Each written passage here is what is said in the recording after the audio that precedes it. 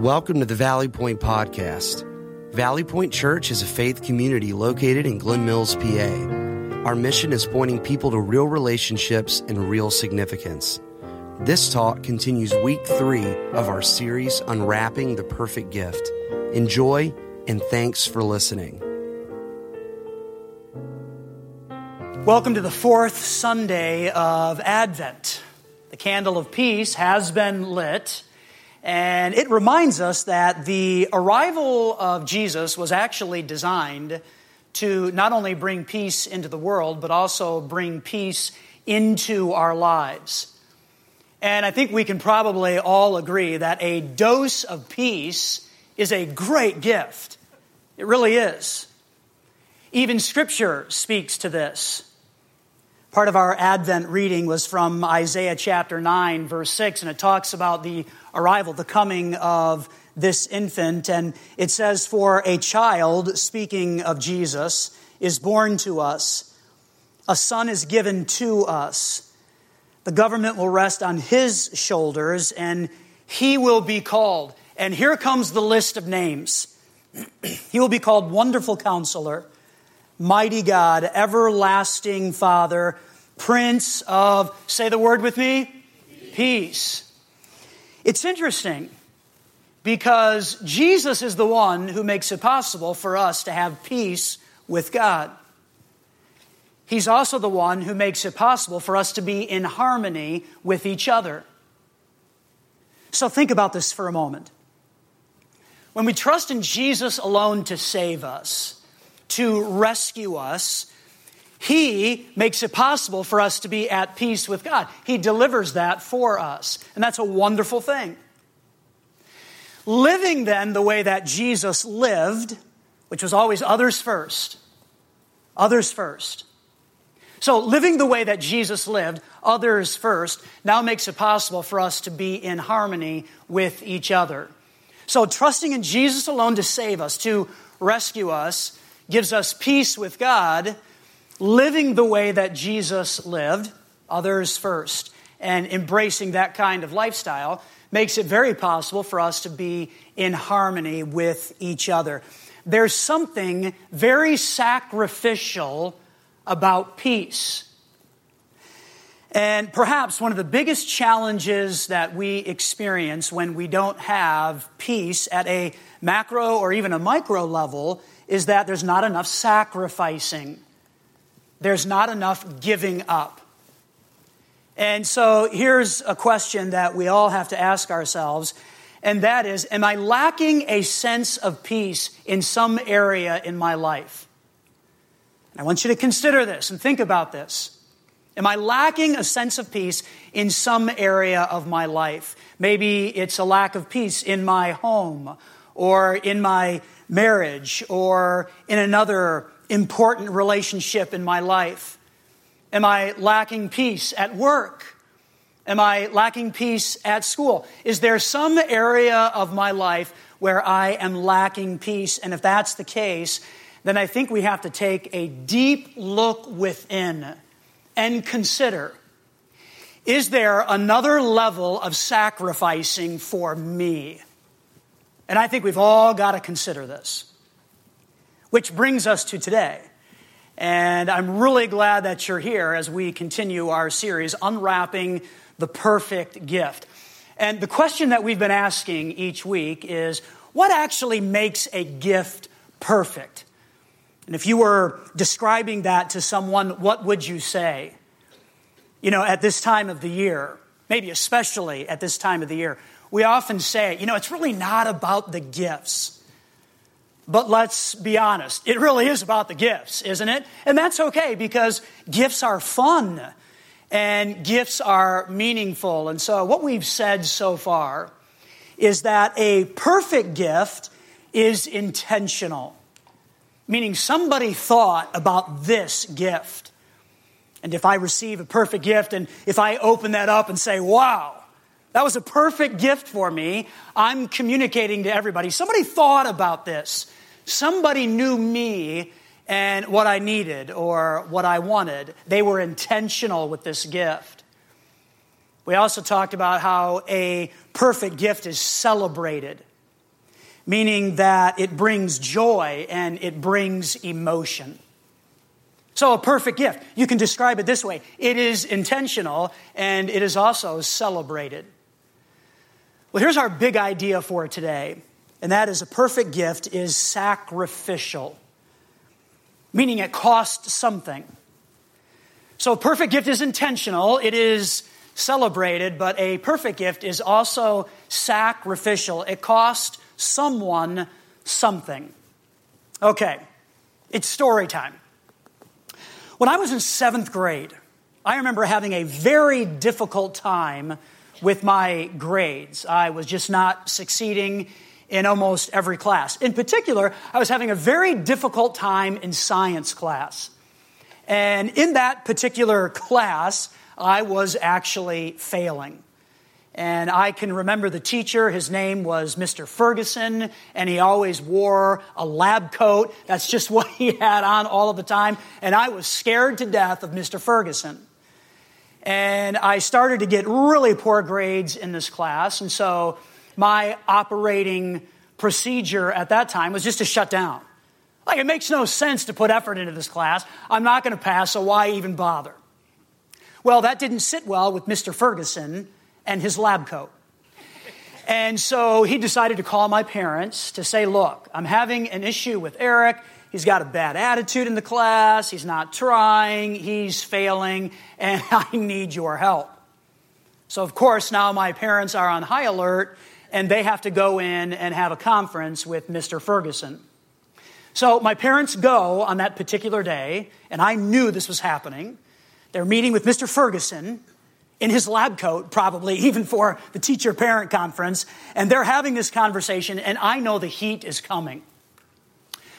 So my parents come home, and I expect them just to lay into me and give me all kinds of lectures about my attitude and my poor attempts at doing well in this class. Instead, they said this: we're going to make a deal with you. Like, wow, a deal sounds great. What's the deal? And my parents said, here's the deal. If you just move your grade from here, which was failing, to here, and I don't even remember what here was. It was just a little bit better than failing. So if you can move from here to here in your grade, we're going to do this for you. We're going to get you that bicycle that you have been wanting for a long time, and you've been looking at that particular shop that's your favorite bike shop where we lived, and you've been going there with your dad, and you've been drooling over that bike. We're going to get that bike for you. And I remember taking all of this in and saying, no, that can't be happening.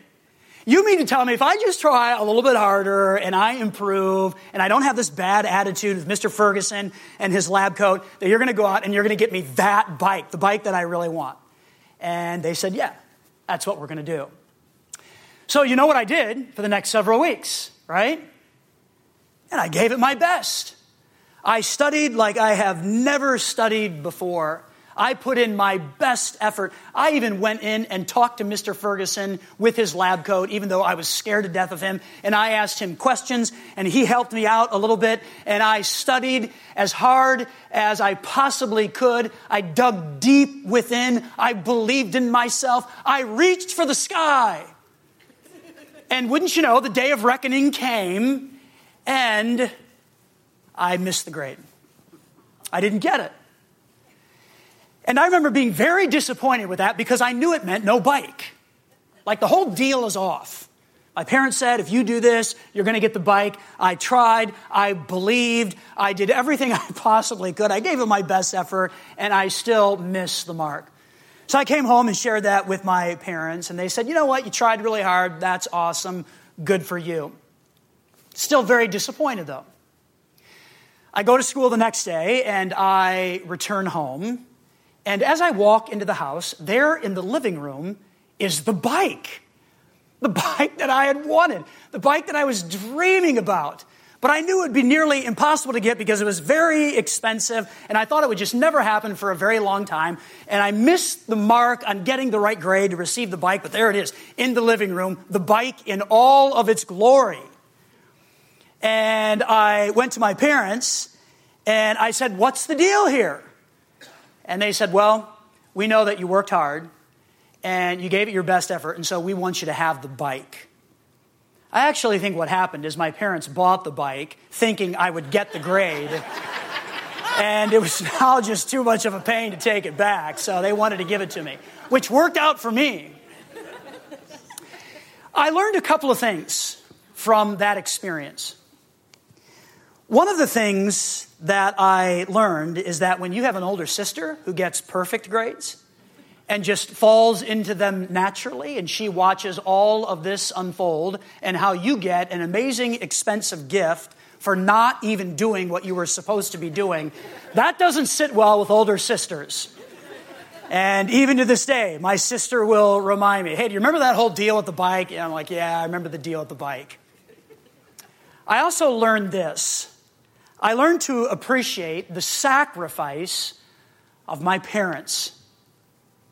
It was a perfect gift for me. And I knew that it cost a lot. And when I received that, I knew they were being intentional and there was celebration, but I also understood that they sacrificed in a great way. And that's because a perfect gift is sacrificial. That's just what it is. If you have a Bible or a device with you, I want you to find John chapter 12. This is the paragraph that we're going to unpack this morning, and it perfectly illustrates what I'm speaking about, and that is how a perfect gift is sacrificial. And who better to look to than the life and the example of Jesus? And so we're going to look into his life today and something that happened to him. And I want you to be thinking about how perfect gifts, they're sacrificial. And when we become sacrificial, there are some incredible things that can and should happen to us. So John chapter 12, when you get there, what you're going to discover is that Jesus is an adult. So this is not a story about his birth. This is not a story about Jesus being a baby or growing as a young child. He is a full-grown man at this time, and he has been teaching and serving and helping people, and crowds were attracted to Jesus because he had really unique things to say, and people knew that he helped.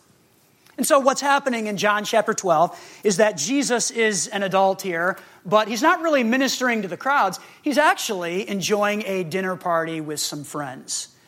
And while he's having a great feast, there is something that happens. Okay, chapter 12, verse 1. Here we go.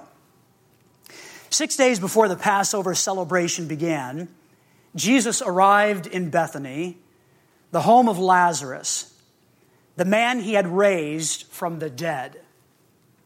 Now, I can't help but wonder, what were those conversations like between Jesus and Lazarus? Like, Lazarus, how you feeling today? Well, Jesus, I'm feeling a whole lot better thanks to you. To which Jesus may have responded, well, you look like a mess the last time I saw you. You're looking really good now. Keep up the good work. I'd like to think that may have been something that happened. It's just kind of interesting. Verse 2, a dinner was prepared in Jesus' honor. Martha served, and Lazarus was among those who ate with him. Then Mary enters the scene, and here's what she does. She took a 12-ounce jar of expensive perfume made from essence of nard.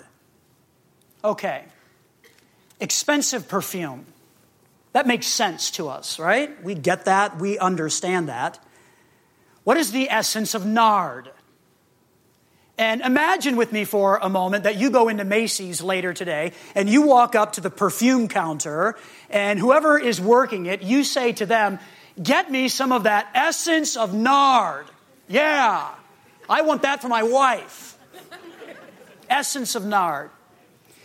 Well, security is probably going to carry you out of the store because that's an odd request.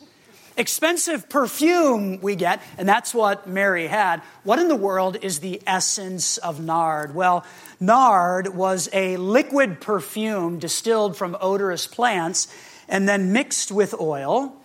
And then that concoction was placed in boxes or jars, and it was sold.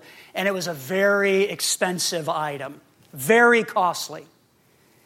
And so Mary has this expensive perfume. It's mixed with the essence of nard. And here's what happens. She anointed Jesus' feet with it, wiping his feet with her hair. And the house was filled with the fragrance. I love what happens in verse 4. But Judas Iscariot, the disciple who would soon betray him, said, that perfume was worth a year's wages. Now, you can picture this whole scenario, can't you? You've got Mary and Martha, and they have this wonderful spread for Jesus, and Mary comes out with this 12-ounce jar of expensive perfume mixed with the essence of nard, and she just pours it all out over the feet of Jesus. And then Judas observes this and pulls out all of his spreadsheets. Not that spreadsheets are bad. They're actually good. But you can imagine Judas has all of the spreadsheets out, and he begins to look at all of this. He lowers his glasses to the end of his nose and begins to do all of the figuring. Because this is how you do figuring, right? And he gets to the end of all of that, and he says, wow, that was a really expensive gift. He's evaluating all of this, and he knows some things, and he's running all of the figures, and he comes to the conclusion that this is really expensive. And then he says this, it should have been sold and the money given to the poor.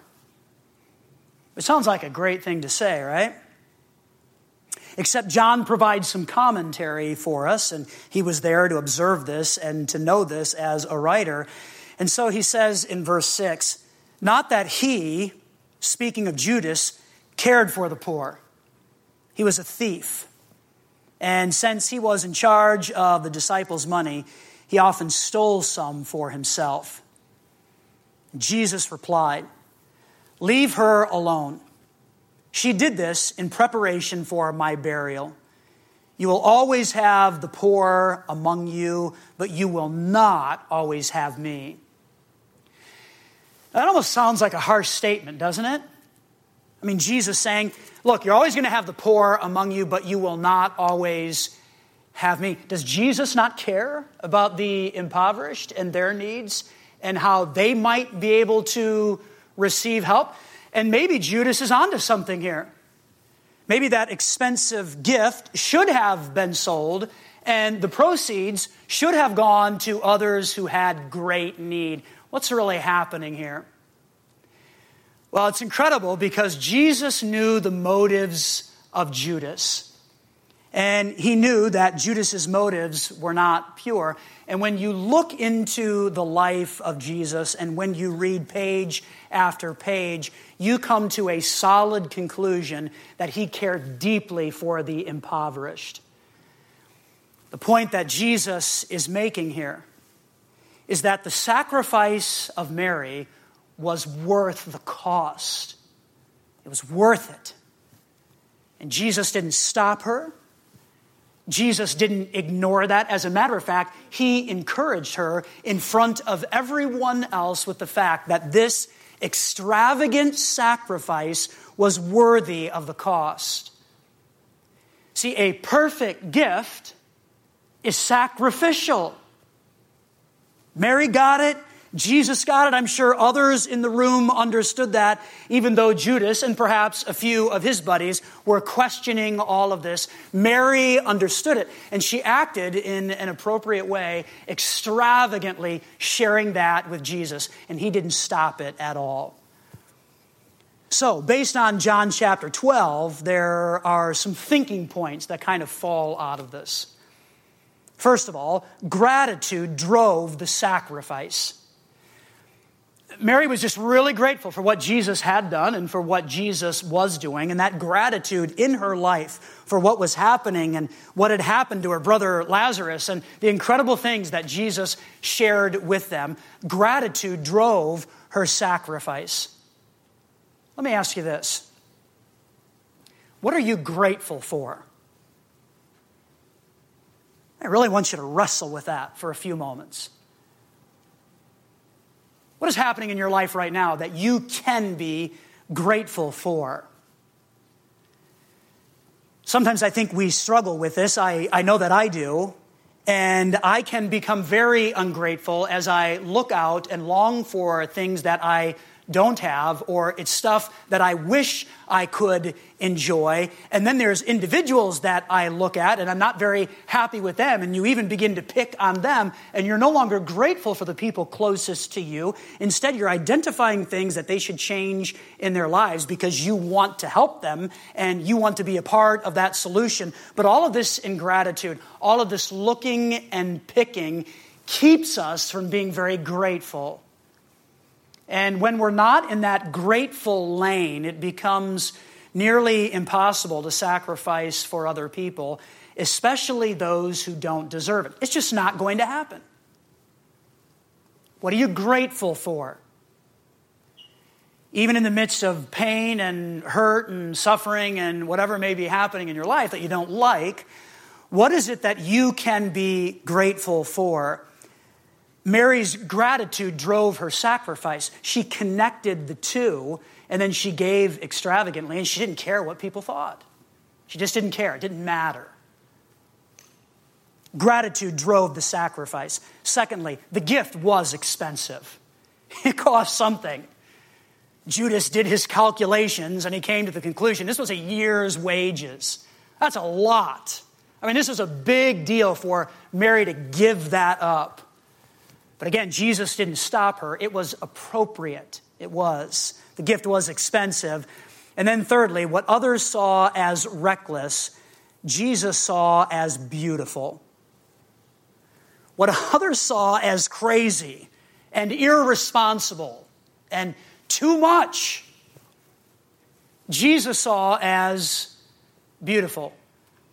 What others saw as being very irresponsible, Jesus saw as being responsible and worthy of the cost. So I've noticed this about myself. It's very easy to talk myself out of sacrificing. And maybe that happens to you too.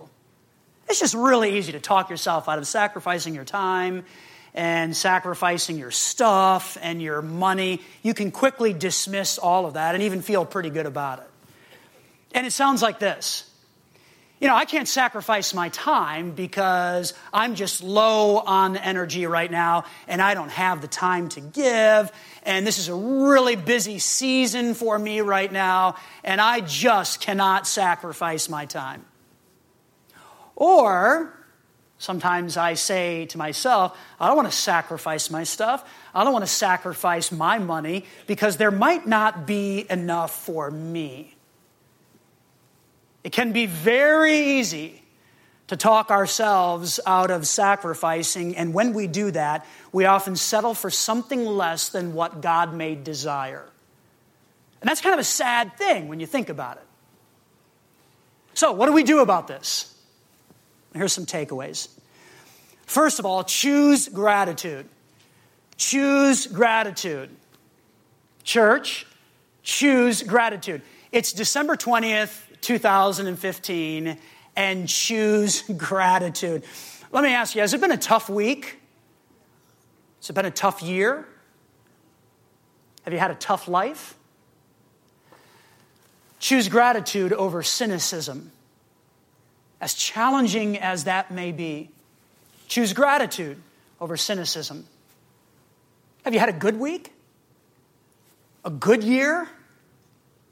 Has it been a wonderful life for you? That's great. Just choose gratitude over pride. And we do this because this is what drives us to sacrificing in an appropriate way. And if we're not grateful for something, we won't sacrifice for anything at all. It just won't happen. So choose gratitude. As you embark on this week and everything that's happening and all of the good that you hope to experience and maybe even some of the stuff that you're regretting and you're not looking forward to, as that just kind of depends on your unique situation and your family, let me encourage you to choose gratitude. Choose gratitude over cynicism and choose gratitude over pride. Secondly, take a risk for God. Is there a reckless thing that you can do for God, that others may question, but you know it's the right thing to do, and you know it's what God wants for you? Take a risk. Take a risk.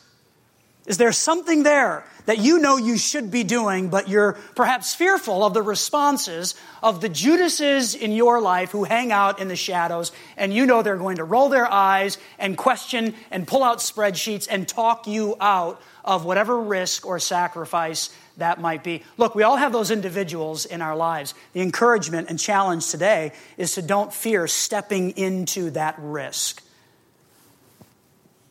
And that could look like a number of different things.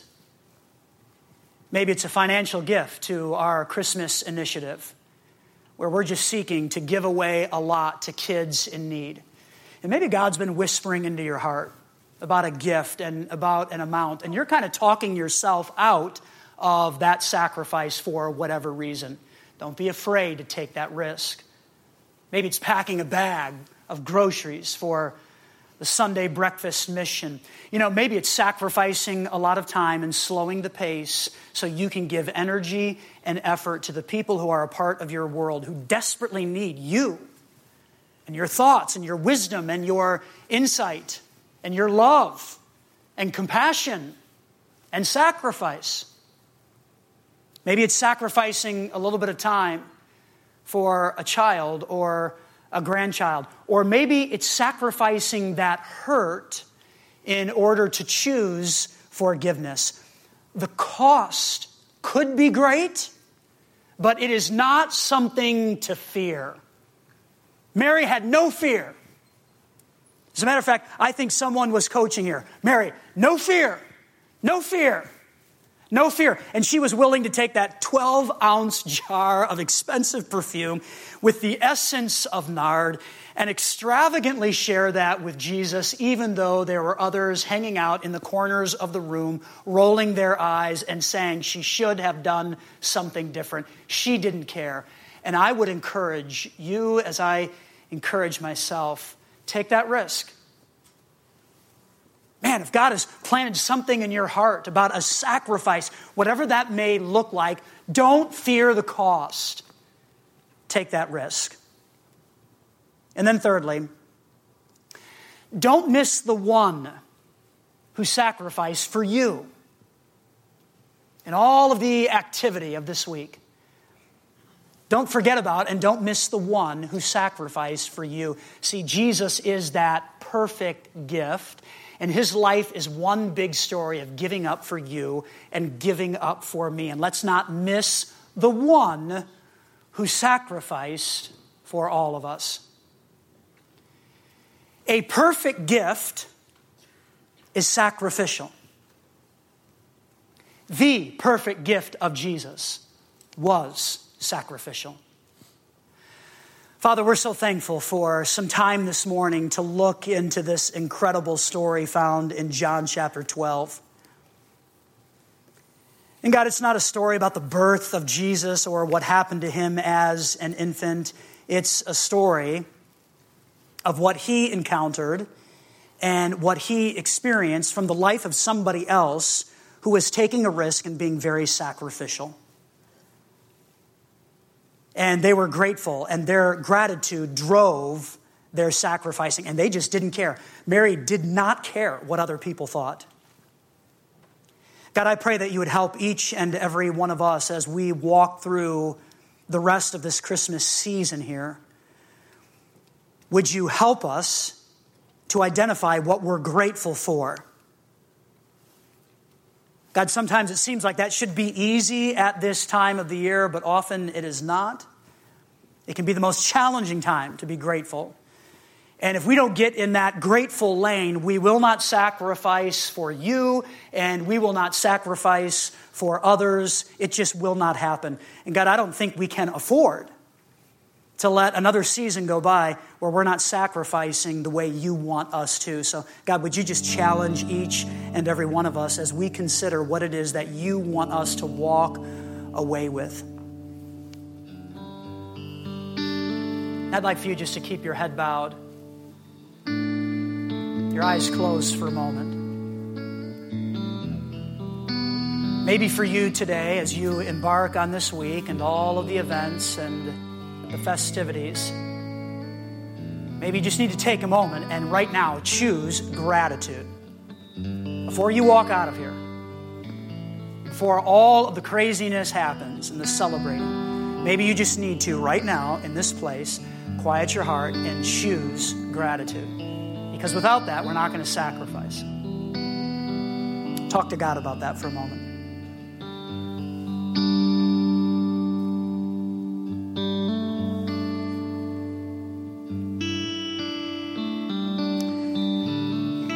Maybe you're here and God has been talking to you about taking a risk. And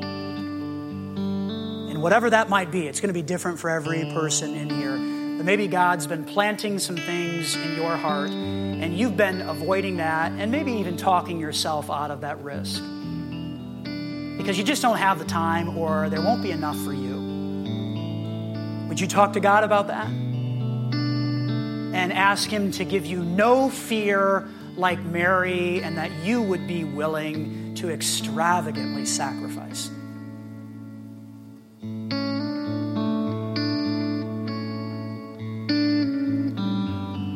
Maybe you're here,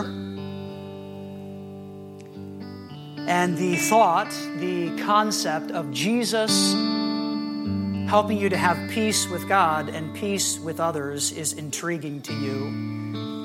You've never trusted in Jesus alone to save or rescue you, and that burden is growing inside of you, and that's something you want, and you want Him to lead your life. You want Him to rescue you from what's been happening to you. Then I want to encourage you right now in the quietness of this place, from your heart to His ears, just talk to Him and say something like this: God, I know that I'm a sinner. I know that I've messed up my life. I know that I'm not perfect. He already knows that about each and every one of us, but He loves when we acknowledge that. So just tell Him. And then let Him know that you want the gift of Jesus. You want to open this most intentional, celebrated, sacrificial gift. God sent His Son to die in your place, to pay the price for your sins, for my sins, for our sins. And then He rose again, conquering death, assuring us that we can have a right relationship with God and be at peace with Him. And just tell Him right now that you want to trust in the gift, the sacrifice of Jesus for you. And you don't want to add anything to that, because there's nothing you can add. It's a gift. It's meant to be enjoyed and open. And this is what God extends to us with Jesus. Just tell God right now you're trusting in the sacrifice of Jesus for you. And thank Him for rescuing you. It's what He's done. It's what He offers. Thank Him for saving you.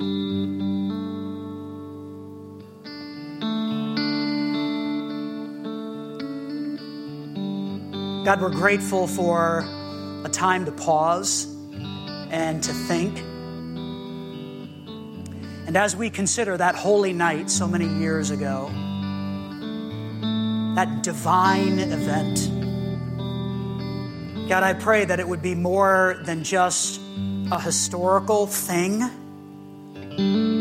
that it would be more than just stuff that happened so many years ago. It would actually be something that changes us today. God, because of the sacrifice of Jesus, we can choose gratitude. And because of that sacrifice, we can risk. And we can sacrifice as well. And you welcome that. You applaud that. You lift it up. And God, for those who have never trusted in the one whose life is one big story of giving up and sacrifice and peace, I pray that today you give them the courage to respond to you, and that they may walk out of here with true peace in their hearts and in their lives. God, would you bless us now as we just continue to respond to you and think about everything that you have for us. We're thankful for the perfect gift of Jesus that was intentional and celebrated and sacrificial. Thank you. We pray this in Jesus' name. In Jesus' name. Amen. Thanks for listening. We'd also love to have you join us on any Sunday morning as well at the Garnet Valley Middle School at 9:15 or 11 a.m.